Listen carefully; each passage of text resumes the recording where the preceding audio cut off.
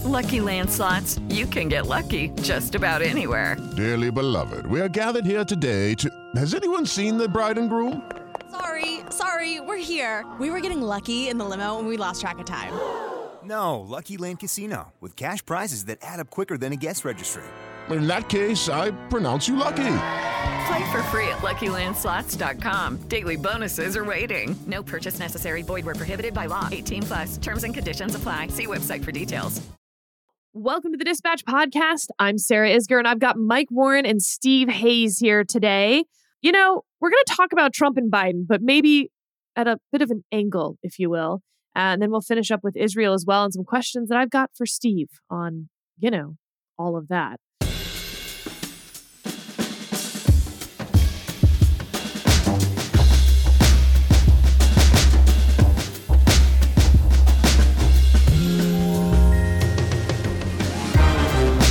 Let's dive right in. Steve, starting with Trump, let's talk about his relationship to the GOP at this point. So we now have a Speaker of the House after 3 weeks, but Donald Trump played a pretty significant role in that. He did. I mean, I think if you look at what happened on Tuesday and Wednesday of this week as House Republicans were going in for their third and then their fourth attempt to nominate a speaker within their caucus and then take that speaker to the floor. What you saw was how truly powerful Donald Trump remains in the Republican Party. Tom Emmer, who ran the National Republican Congressional Committee, helped get many of his colleagues elected, traveled the country raising money for them, worked hard to earn goodwill.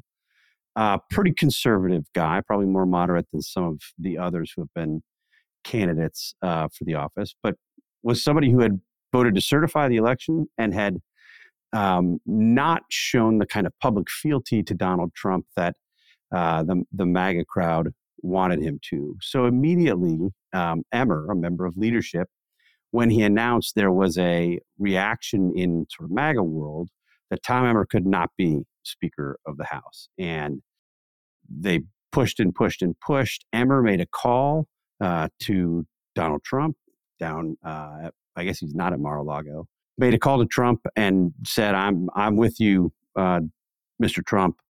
Please support my nomination. Trump talked about this publicly, sort of mused about the possibility of being supportive of Emmer.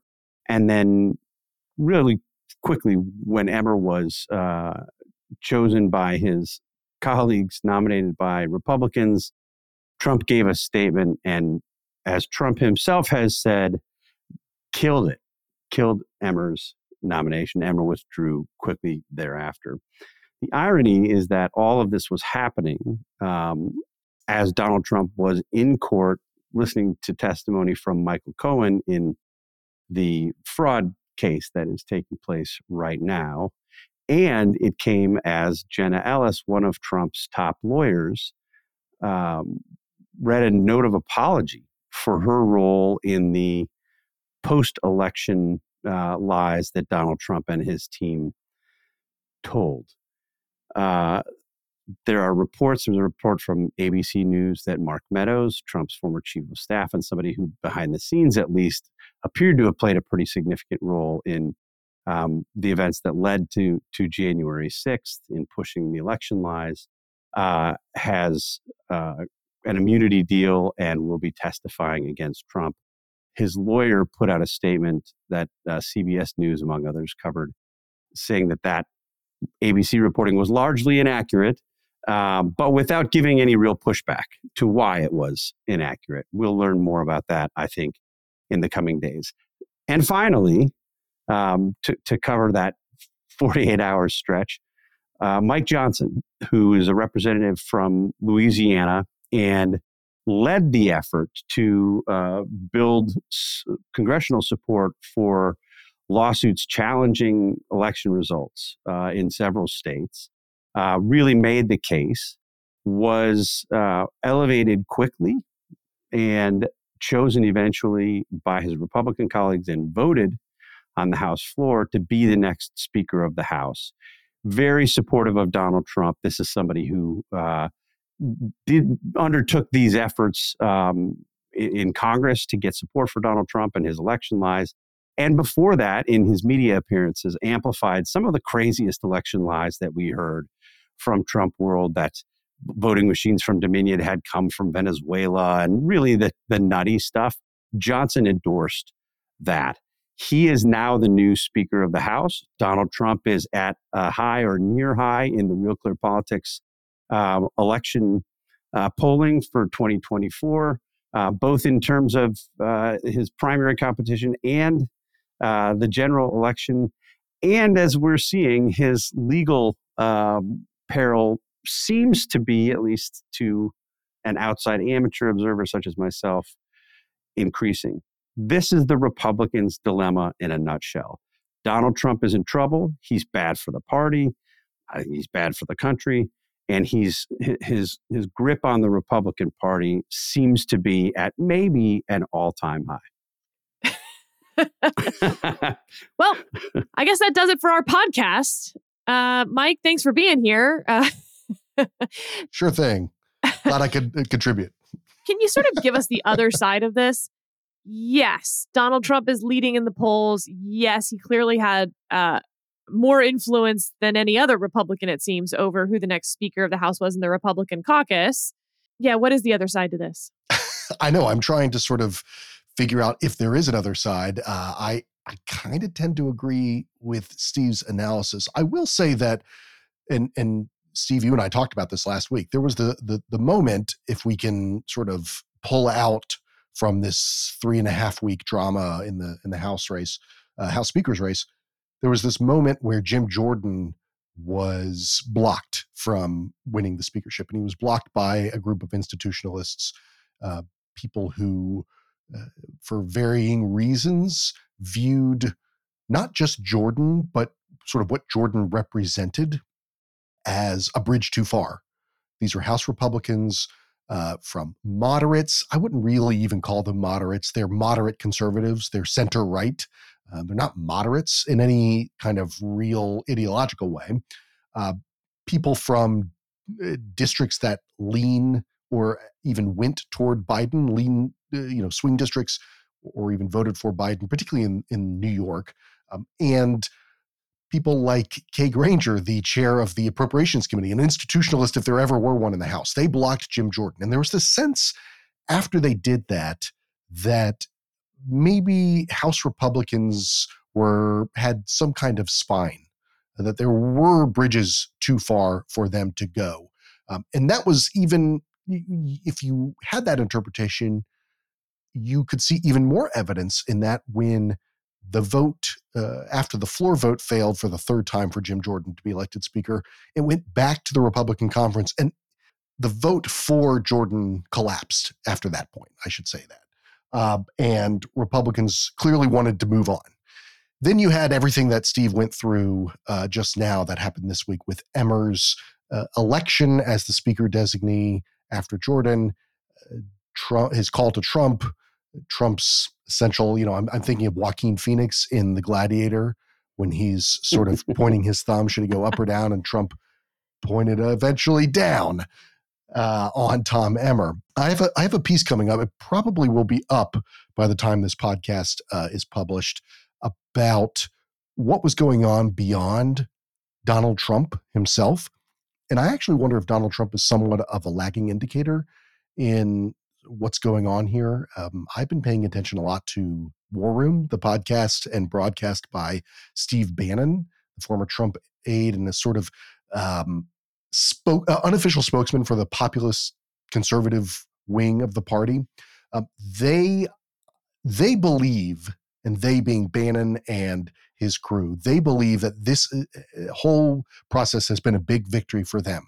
Matt Gaetz is a kind of their kind of mole inside the Republican conference, and they've been pushing against Kevin McCarthy. They pushed against Steve Scalise. They pushed against Tom Emmer. They even took Jim Jordan's failure as a kind of win for them as well. Jim Jordan 2.0, Steve Bannon liked to say he'd gone soft since he started working with McCarthy. They're now looking at Mike Johnson as a as a victory for them because he is as Steve pointed out, essentially subservient to Donald Trump, pushed forward that 2020 Texas amicus, the Texas lawsuit. Mike Johnson sort of spearheaded behind the scenes the amicus brief, friend of the court, friend of the plaintiffs, to push back against the election results. I think in 4 states that Biden won at the end of 2020, sort of last-ditch effort by House Republicans to block the 2020 election. They view this all as a victory for them. They defeated the bad guys, which is the Republican establishment. And yes, they're sort of they were going to claim victory no matter what, the populist conservatives, the Bannon wing.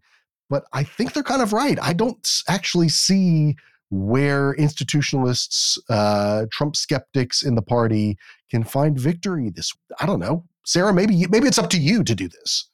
Well, Steve, here's what I think is interesting. That Jim Jordan was seen as to keep the gladiator metaphor up, I guess, like the champion of the Trump wing. And he went down not just in flames, but like sort of bigger flames. It wasn't with a whimper. It was a bang that he went down. Kept trying, had people threatening members who weren't, voting for him. I mean, it was a huge rift within the Republican caucus. And each time they took a vote, he got further from the gavel, not closer.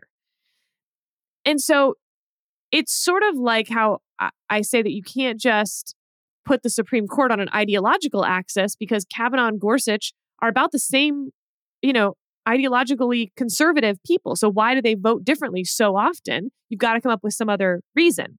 Well, same thing with Jim Jordan and Mike Johnson. They're the same amount of, I think, Trump friendly. They're the same amount of conservative, let's say.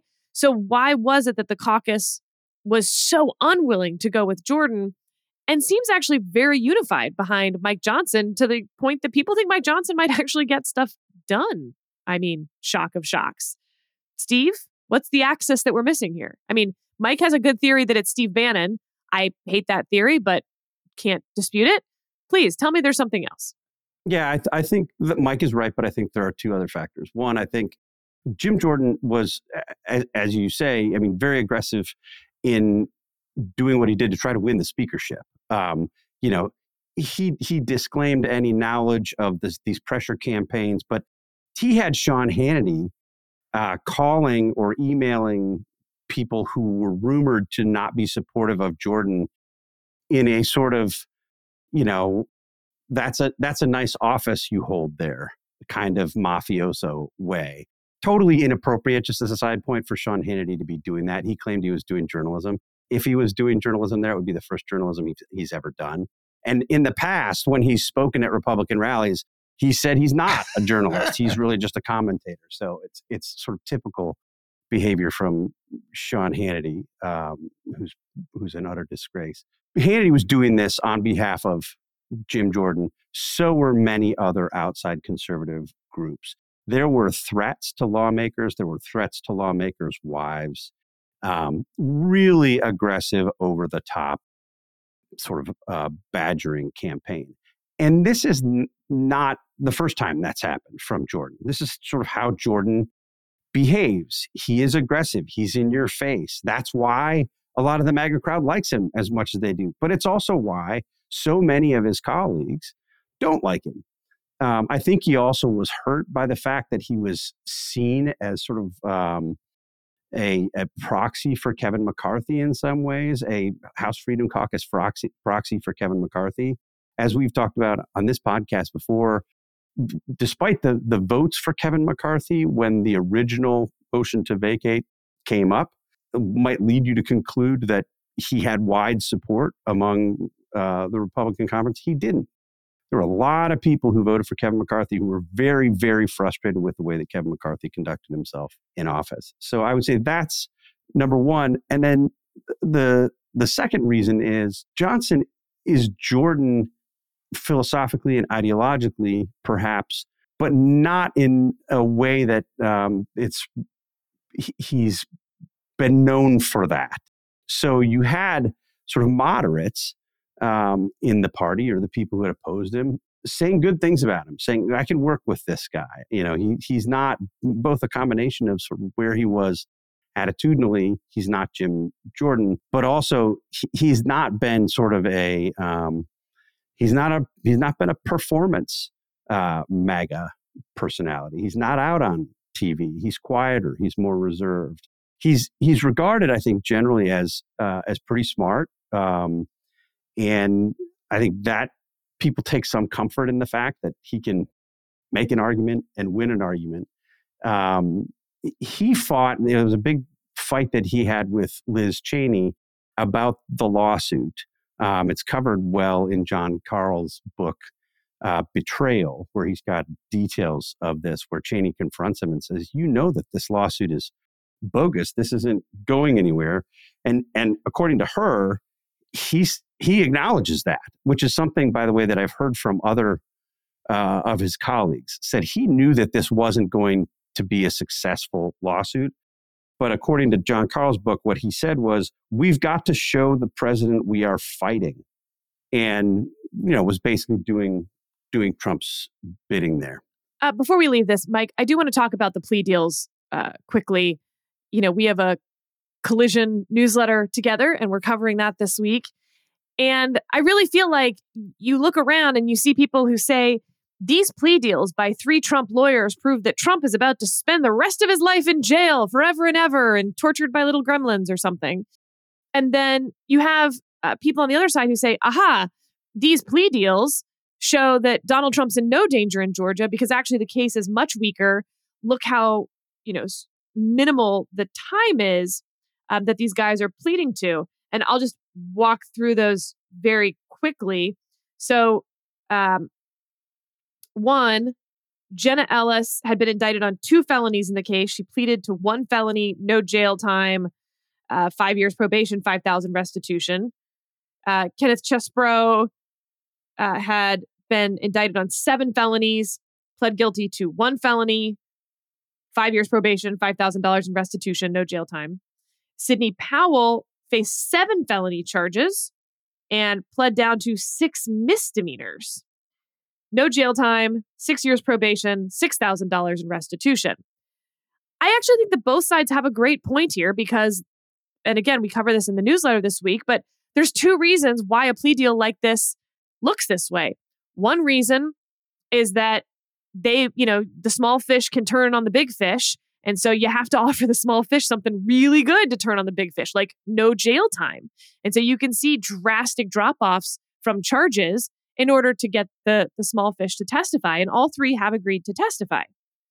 On the other hand, you also might see a plea deal like this when the prosecution overcharges, isn't confident they'll get something, but wants to save face and wants to sort of get some momentum.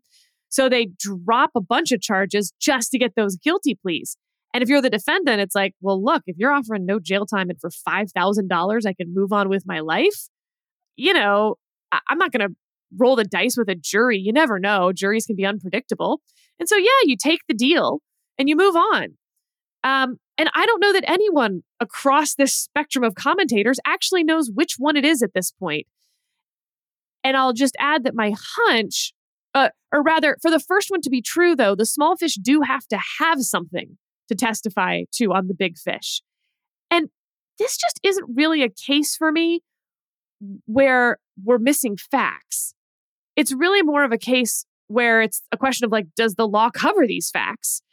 This idea that Donald Trump has hid the ball on what he actually thought after the 2020 election or what he wanted to do hasn't really been the question. So we'll see. Maybe they do have bombshell testimony that they can offer. I'm a little dubious of that. Well, you are certainly convincing, Sarah, on this point. And I, as a layman and not a lawyer, I sort of defer to you on what seems likely, although you're correct that we just don't know. What I'm more interested in with these plea deals, and let's separate out as well Mark Meadows, because I think there's something more significant with Meadows than with these other 3. I'm more interested in what it might mean in the court of public opinion, or in the court of sort of the public record, to have these people who were working on behalf of Donald Trump admit publicly. Now you say, oh, they're making a balance, they're making a decision based on, I can take this plea deal, I can plead guilty, I have no jail time, I pay a small fine. It's outweighed by what I would be paying my lawyers. Fine, I'm okay to do that, but you're still pleading guilty. And to have them on record pleading guilty and admitting essentially to saying that what they were advocating for publicly, what they were advocating for as lawyers for Donald Trump's campaign, which was that there was a fraudulent election, that there was reason to believe that in Georgia that the electors for Trump could be seated, that all of this was real. That they're essentially saying, we lied, we were wrong, we that was incorrect, and that Donald Trump was incorrect as well, I think is an important thing to get in the public record. Maybe it doesn't mean anything for Donald Trump in this Fulton County case. Maybe it does reveal that it's a weaker case than it seemed. But there's what happens in the court of law, and there's what happens sort of in public. And I think this hurts Donald Trump's reputation, such as it is, and the case that the 2020 election was stolen, which still a lot of people believe. I think this goes against the heart of his whole argument. If you still listen to him on the trail, he's still talking about the 2020 election. This is damaging for him in that realm, and I think that's what's more important. And can I just point out that, the confluence of these events this week is sort of built on this mountain of irony. You have at the same time Jenna Ellis, who made, she was part of these news conferences. She was a leading advocate for Trump. She was sort of one of the ones pushing this more than just about anybody, saying, hey, it was all a lie. It wasn't true. And I wish I hadn't participated in any of it. And and then reportedly you have Mark Meadows saying, obviously we didn't win. And at the very same time on Capitol Hill, you have Republicans turning to somebody who was sort of one of the architects of these election lies and saying, it's really important that we have somebody who pushed these things. And you have Trump killing the candidacy, the House Speaker candidacy of somebody who voted to certify. He wasn't an outspoken critic of Donald Trump's election lies. Tom Emmer was just somebody who voted to certify. And that was enough to be disqualifying for the MAGA crowd on Capitol Hill. The fact that these two things happened at the same time, I think just shines a light on exactly what we're likely to see over the next 12 months. And can I put a quick coda on that, Steve? The read that I've gotten for why Johnson is acceptable and Jordan was not, to the sort of holdouts on Jordan, is that there is a sense that Johnson is very smart, and that in fact the push that he was doing behind the scenes, that he didn't actually necessarily believe that was actually going to work. So there's something even more sort of galling about it, because you have these people who were working on behalf of Trump essentially saying, I wish I was never part of it. And you have a new Speaker of the House who privately, part of the reason he is Speaker of the House is because people believe that he didn't actually believe what he was pushing behind the scenes. It's all just goes to the issue that I think you've been hammering on for years now, which is what people say in private and what people say in public, what people are demonstrating or are performing, and what they actually think are two different things when it comes to Trump. And we'll take a quick break to hear from Tax Network USA. Do you owe back taxes? Pandemic relief is now over. Along with hiring thousands of new agents and field officers, the IRS has kicked off 2024 by sending over 5 million pay-up letters to those who have unfiled tax returns or balances owed. Don't waive your rights and speak with them on your own. They are not your friends. Tax Network USA, a trusted tax relief firm, has saved over $1 billion in back taxes for their clients, and they can help you secure the best possible deal. Whether you owe $10,000 $1,000 or $10 million, they can help you. Whether it's business or personal taxes, even if you have the means to pay or you are on a fixed income, they can help financially resolve your tax burdens once and for all. Call 1-800-245-6000 for a private free consultation or visit tnusa.com/dispatch. Okay, round two. Name something that's not boring. A laundry? Ooh, a book club. Computer solitaire, huh? Ah, sorry, we were looking for Chumba Casino. That's right, ChumbaCasino.com has over 100 casino-style games. Join today and play for free for your chance to redeem some serious prizes. ChumbaCasino.com. No purchase necessary. Void where prohibited by law. 18+ terms and conditions apply. See website for details. All right, let's move to Joe Biden. And Steve, Joe Biden looks like he might actually have a challenger in the Democratic Party. I've never heard of this guy. Tell me about Dean Phillips. Dean Phillips is a representative from Minnesota, moderate representative with a long independent streak, independently wealthy, who has been raising concerns about Joe Biden and his age and electability now for some months. He's been a thorn in the side of the Democratic establishment. The Biden team would like him to just go away or at least shut up, and he's not willing to. And he pushes a lot, certainly behind the scenes, but as I say, sometimes in public. Well, there was a bus spotted driving down the highway in Ohio this week, and a reporter posted it on Twitter, and it was Dean Phillips for President bus saying, "Make America affordable again," which was his slogan. Phillips has long mused about running for president. He gave an interview a couple months back to our friend Jonathan Martin at Politico. Martin interviewed him, and Phillips sort of talked about this.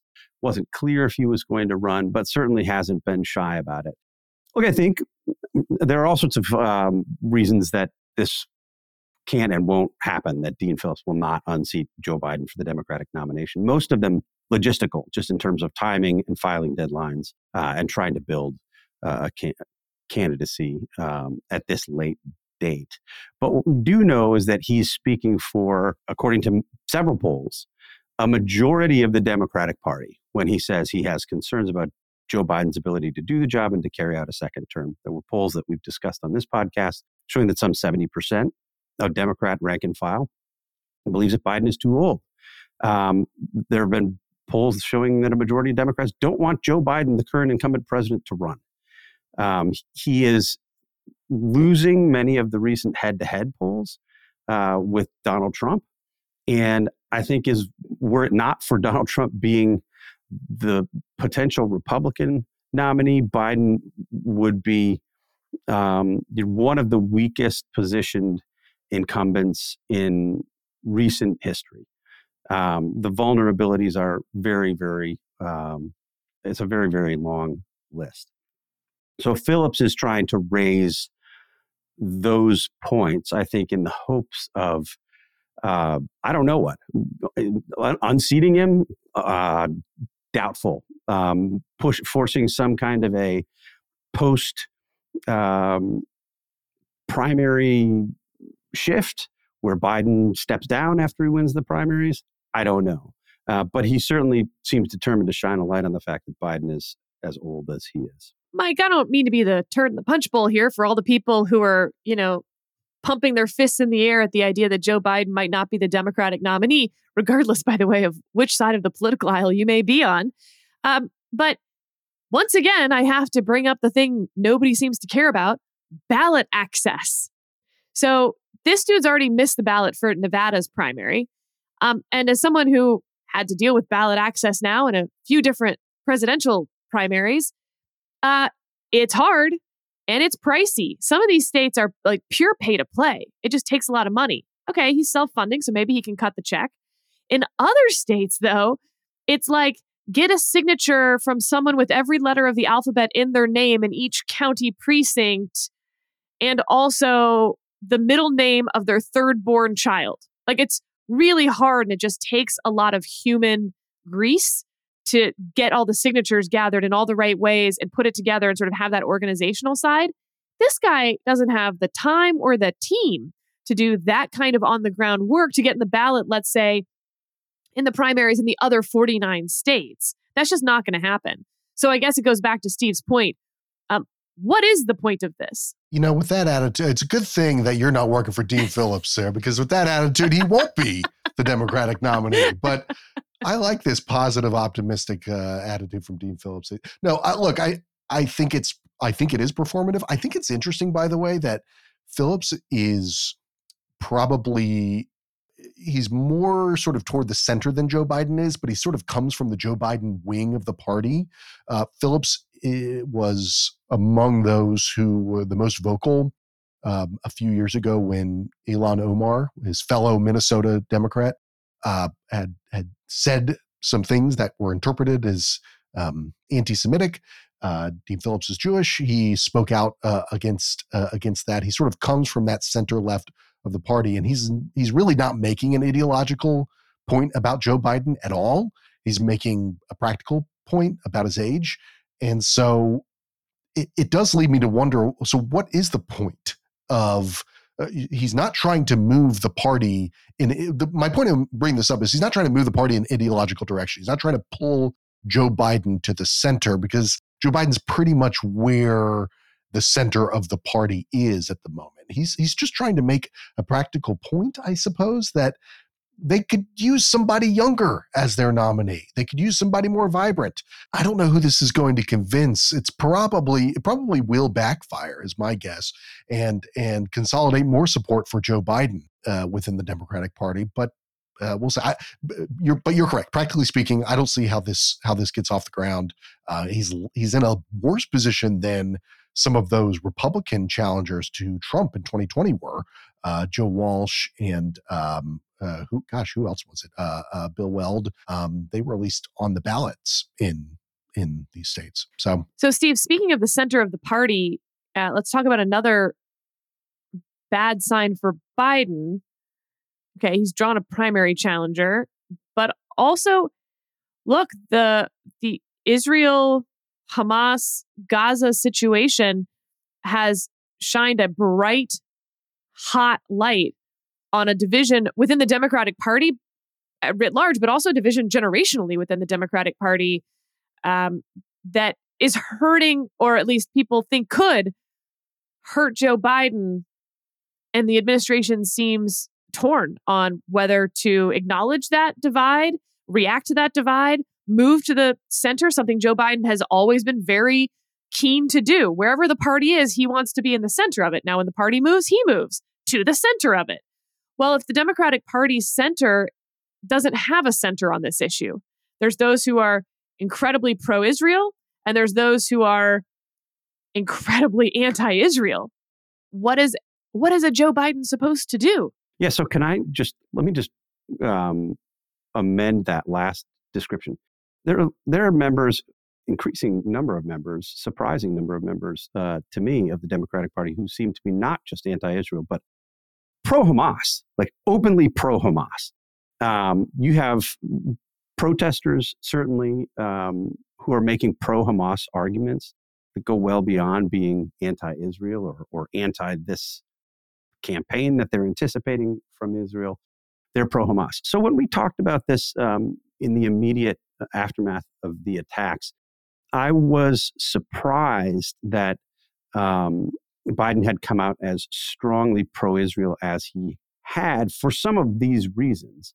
And when we talked about it, my reasoning was that the attacks were so horrific and so indisputable that there was this kind of shared horror, even from people who would have identified as pro-Palestinian in the past. I didn't know how long that would last, but I was hopeful that it would last a while. It hasn't lasted.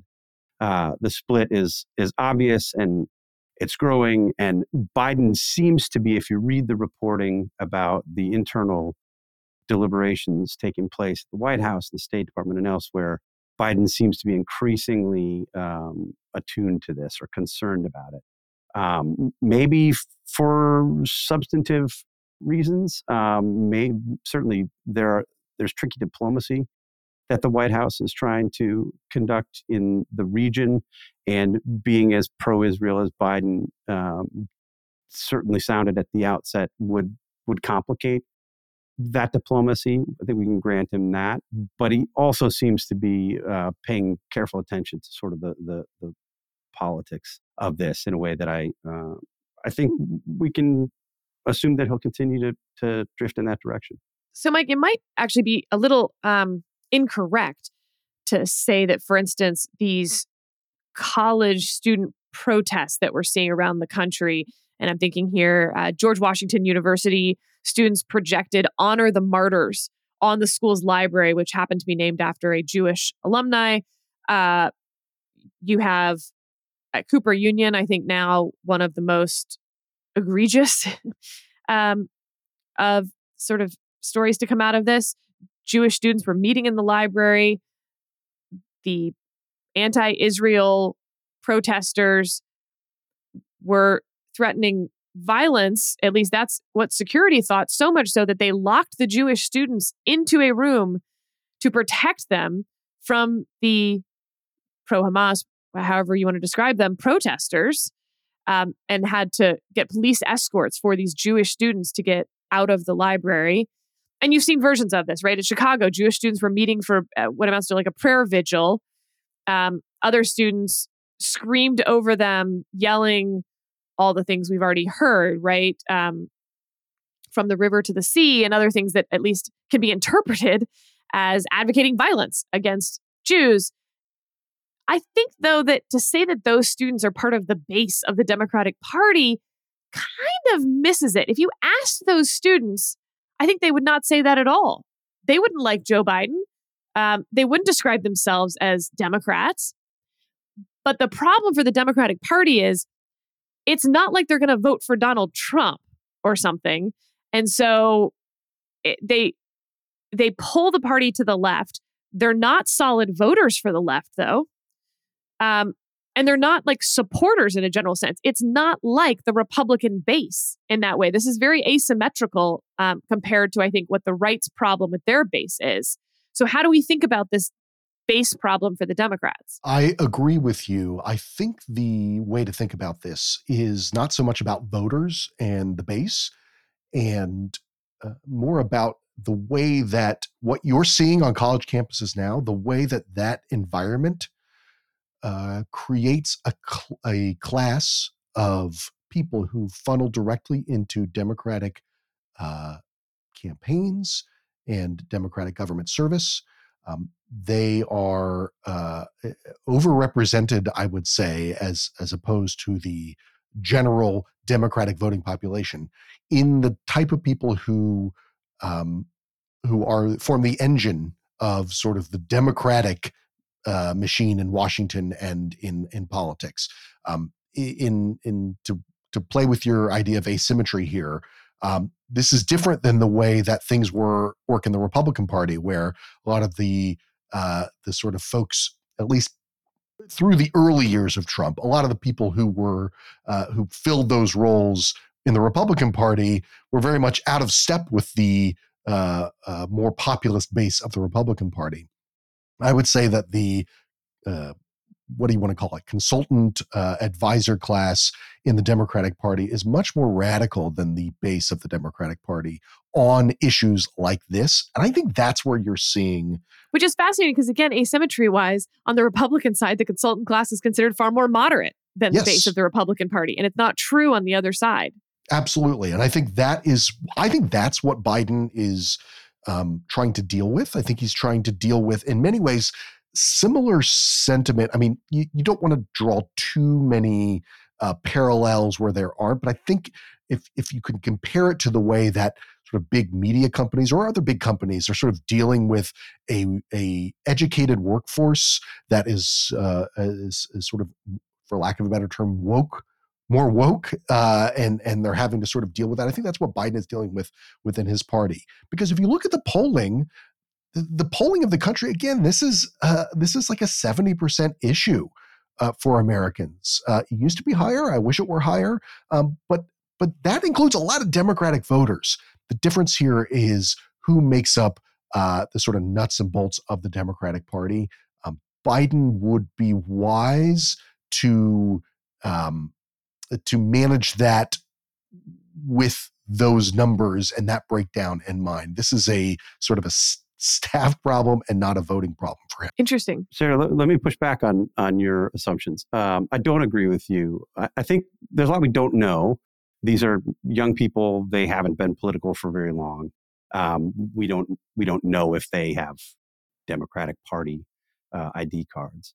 But I think there are lots of indications that this is much more a sort of a function of sort of the political environment on college campuses and beyond. And like a lot of the cause-oriented activism that we see elsewhere on the left. There are signs, if you look at the signs at some of these rallies, that say Palestinian rights and reproductive freedom. Despite the fact that abortions... It says reproductive freedom means Palestinian freedom. It doesn't make sense. It's pretty clear that a lot of these students haven't spent a lot of time thinking about these issues. They don't come to this because they have some deep, passionate understanding of the lives of the average citizens in Gaza, for instance. I think many of them, this is something that their friends are into. They see some Hollywood people into it. They think it's cool. They get a lot of this on social media. There's a lot of reinforcement on social media, TikTok in particular, that pushes them in this direction. So I've seen signs, gay rights equals Palestinian rights, and the reproductive freedom sign.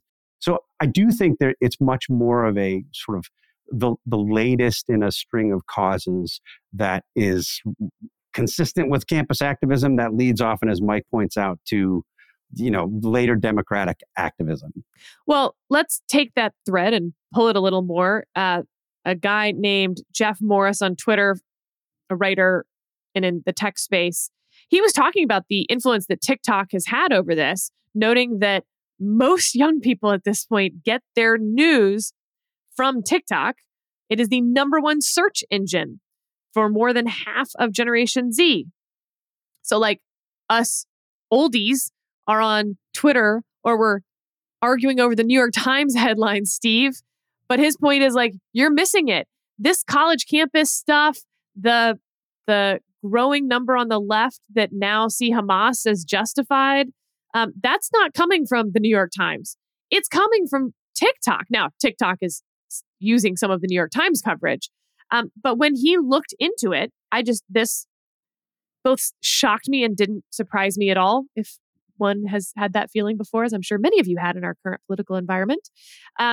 So he writes, as I looked at the tactics and data, I saw that much of TikTok is being controlled by anti-Israel bot farms, paid commentators, much of which is being paid for by Hamas supporting organizations. Now, we've talked about the concern around TikTok before, though maybe not enough. This is a foreign-controlled entity that is feeding our young people information, deciding what they get, deciding what those algorithms are. And here, for instance, taking money from Hamas supporting organizations in order to have those bot farms to feed them this. Now, again, I don't want to absolve the TikTok users of responsibility here, these young people who feel like they can lecture. There's this video of Hillary Clinton at Columbia University where this student, says he won't stop interrupting the event. Columbia, by the way, has clearly no plan of what to do. They say, you need to sit down. And he goes, or what? Good question, young man, because they didn't have an or what. And so it went on and on and on. Okay, so this guy thinks he's really up on the history of this whole situation, but isn't actually smart enough to realize he's being fed this by paid groups and on an app that is a foreign country's sort of propaganda arm in the United States. I mean, it makes me a little sick to my stomach because of the power that we've given China over an entire generation of Americans, the next generation of Americans, that we need to continue this experiment ain't good, So I want to think about that then in this larger context of foreign money that is part of this debate. And as others have pointed out, our friends over at the Free Press, these schools themselves are taking hundreds of millions of dollars, billions of dollars in some cases, from the very countries that very much support Hamas. The one article I'm thinking of outlined just Qatar's support in these universities. I'll pick on my own alma mater so that people don't think I'm being mean to theirs. But, Northwestern is taking hundreds of millions of dollars from Qatar. Now, the argument is, it's to start a journalism school in that country. That money's pretty fungible, though. I bet it didn't take all that money to start the journalism school. And I bet they're using it to, again, be more competitive in the United States when it comes to rankings, because that's how you get the most elite students. And the more you can move up in the rankings and get those elite students, the more you get more money and more nicer things. And it feeds on itself. And if that money is coming from Qatar and other Middle Eastern, Hamas supporting countries, Steve, why should I not be freaking out about this? Well, this has been a long-standing concern, certainly of people who have worked in the counterterrorism space, is what are these countries doing to help buy access to our students and our brains? And would the universities, in the event of something like what we're seeing, have the fortitude to step up and push back? And I would say the early returns are not good. And I would also cite your alma mater for that. The enabling and amplifying of some of the worst voices and the unwillingness to step in with some of the egregious activities that we've seen taking place at Northwestern. Our friend Guy Benson has... My classmate. Can I just give an analogy here? I mean, for so many people, and I may disagree with them a little bit on the margins about campaign finance and the control of big money in politics. If you have, first of all, of course, we ban foreign money in politics for a reason. We don't want foreign nationals funding our campaigns, even, by the way, small amounts of money. You can't give $20 to a candidate if you're a foreign national, and certainly not if you're a foreign country. But let's just imagine, let's pick on Elon Musk. Elon Musk gives $50 million to a super PAC to support his candidate of choice. And then Elon Musk goes on Twitter and says something nuts. And a reporter's like, hey, candidate, what do you think of what Elon Musk said? And that candidate kind of demurs, right? Like, it's just like, it wasn't great, but I don't know. And like other people say things, and free speech. Everyone on the let's get big money out of politics side would say, see, this is a distorting factor. Elon Musk, $50 million clearly has an influence over this candidate. And yet, when these universities aren't putting out very strong statements protecting their Jewish students on rampant anti-Semitism on their campuses, nobody's saying, hey, maybe it's the $700 million that only Qatar gave them. That's not including UAE, Saudi Arabia. I mean, Hamas HQ is in Qatar. $700 million to just one school, Steve. And nobody, what the frick?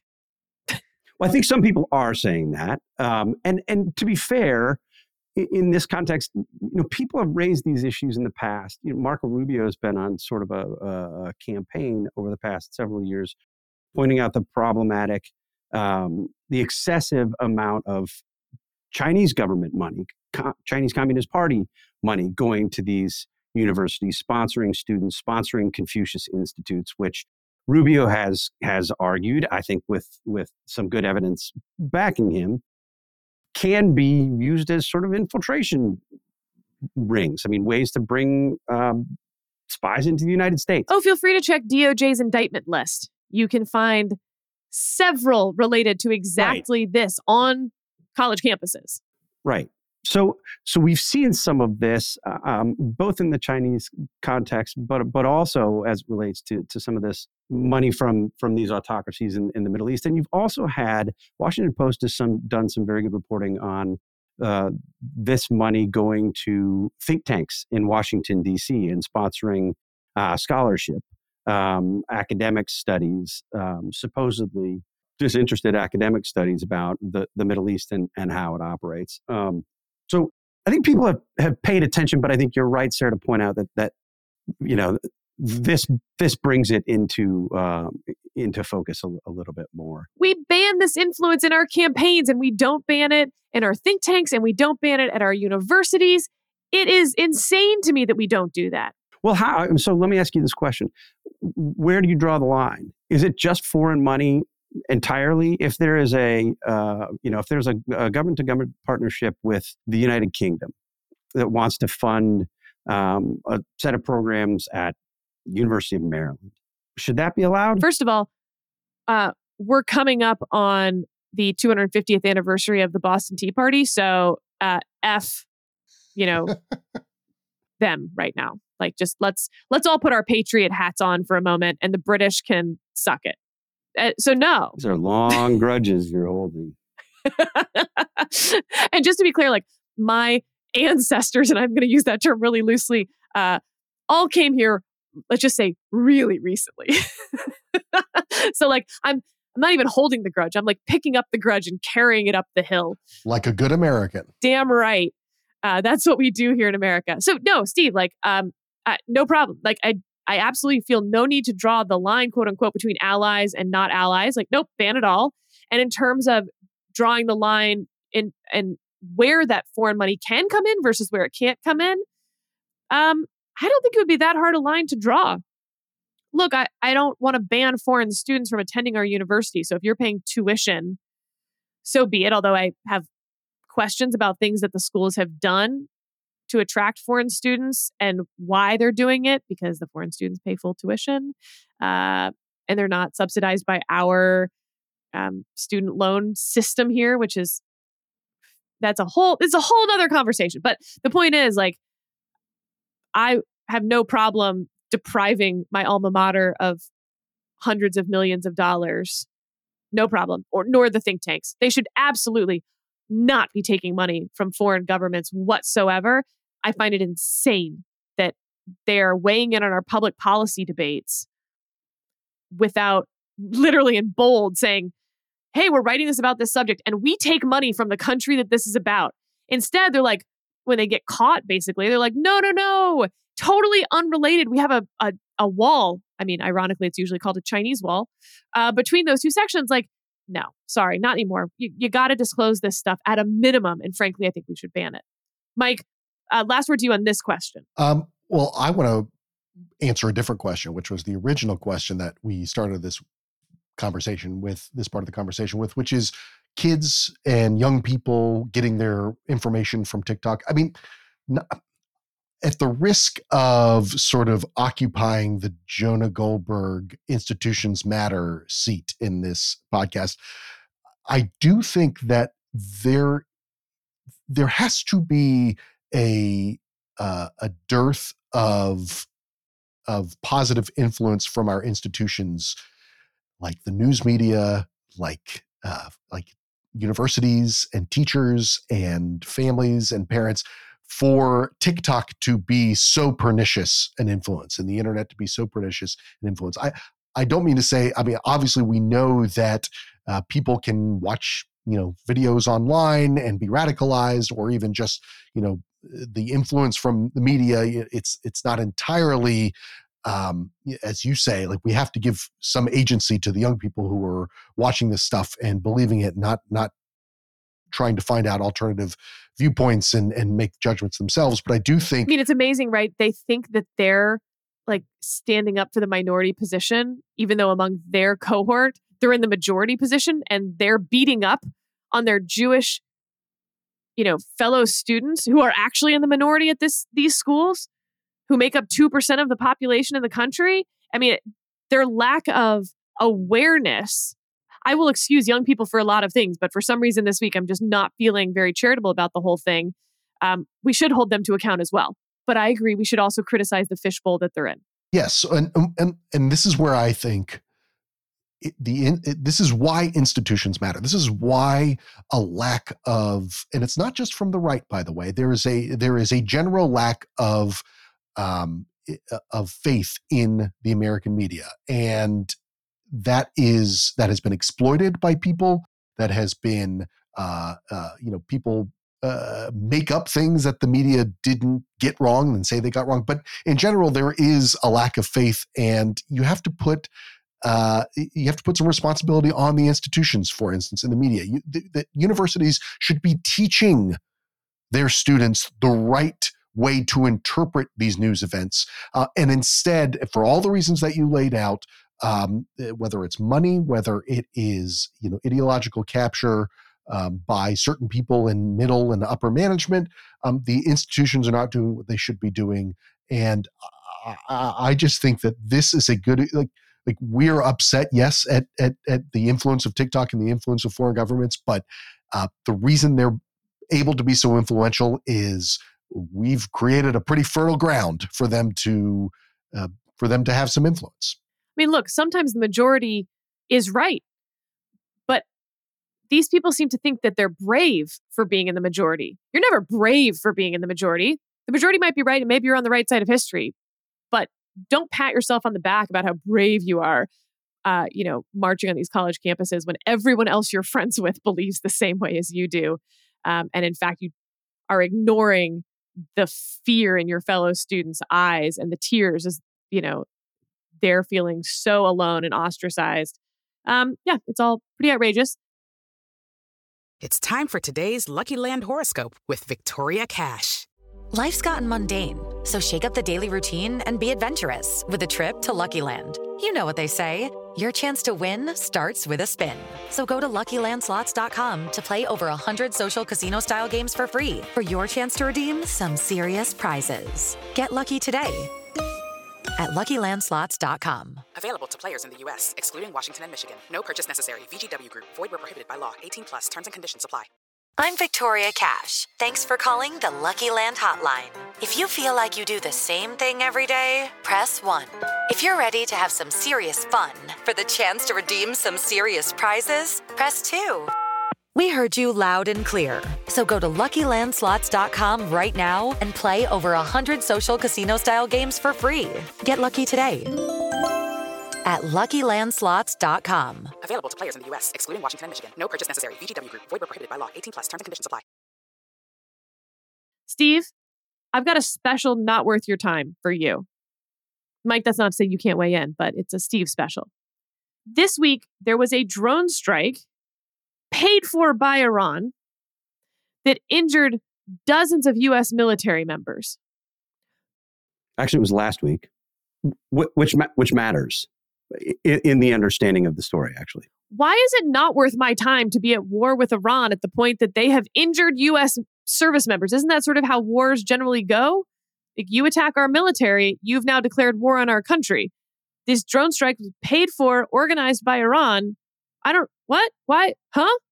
Not worth my time somehow? Why is it not worth my government's time? Very much worth your time. And it's a problem that we didn't learn about these strikes and the injuries that they caused for more than a week. I mean, this is something that the Biden administration should have disclosed up front, but I think is sort of a piece with the way that the Biden administration has handled Iran for the entirety of the administration, with certainly the difficult position the Biden administration is in now after October 7th and these attacks from Hamas.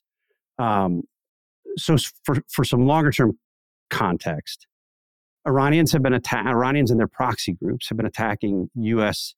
interests, allies, and facilities and personnel for years in the region. Open attacks by the Iraqi-Iranian proxies on U.S. troops, U.S. bases there.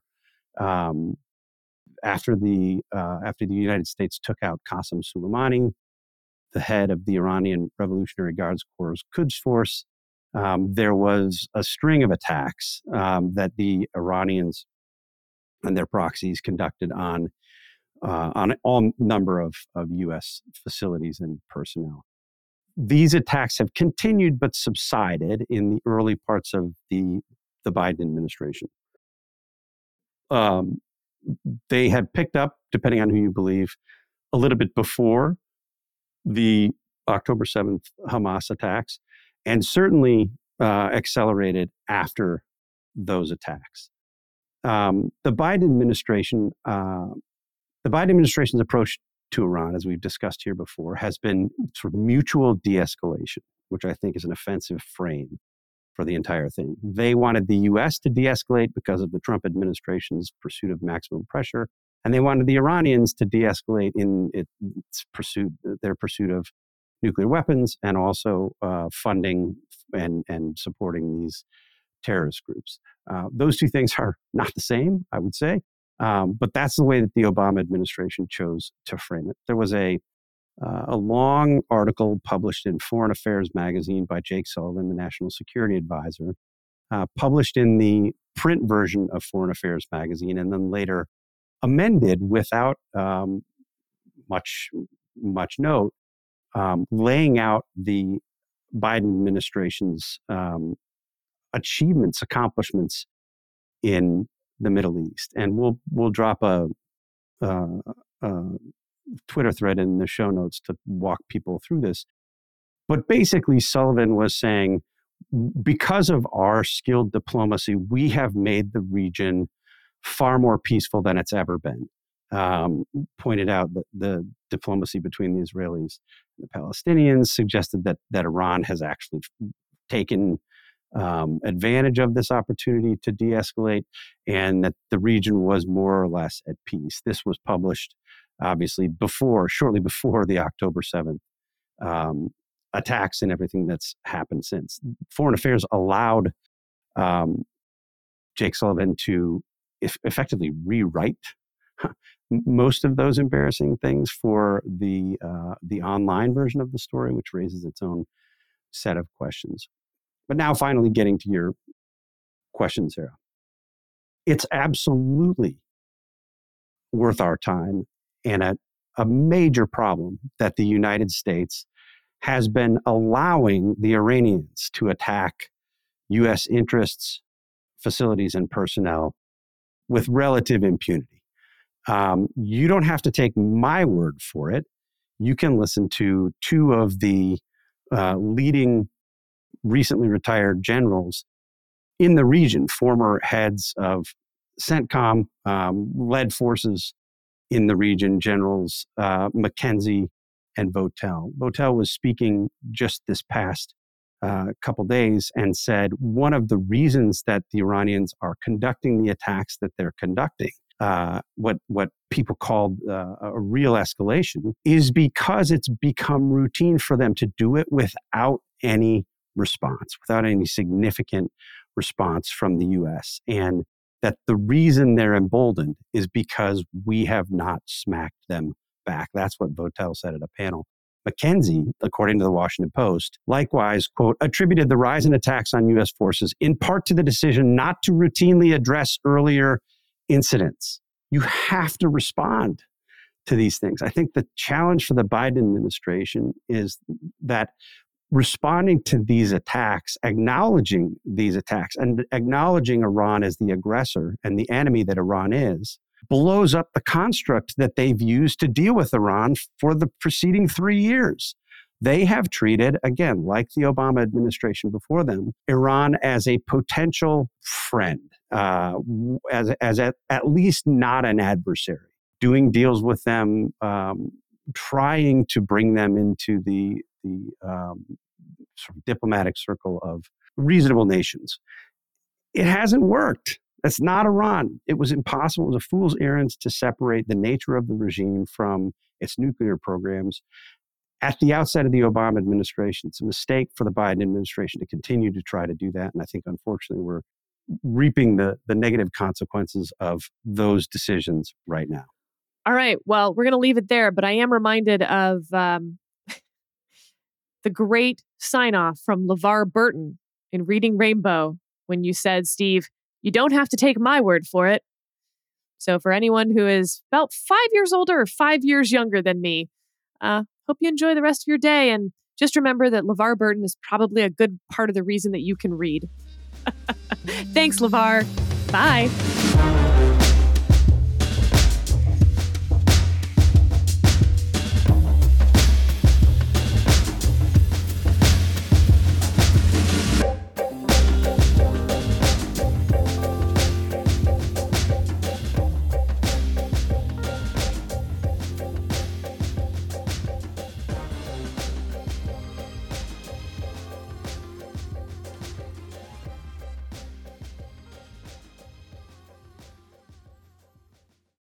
Lucky Land Casino, asking people, what's the weirdest place you've gotten lucky? Lucky? In line at the deli, I guess? Aha, in my dentist's office. More than once, actually. Do I have to say? Yes, you do. In the car before my kids' PTA meeting. Really? Yes. Excuse me, what's the weirdest place you've gotten lucky? I never win and tell. Well, there you have it. You can get lucky anywhere, playing at LuckyLandSlots.com. Play for free right now. Are you feeling lucky? No purchase necessary. Void where prohibited by law. 18 plus. Terms and conditions apply. See website for details.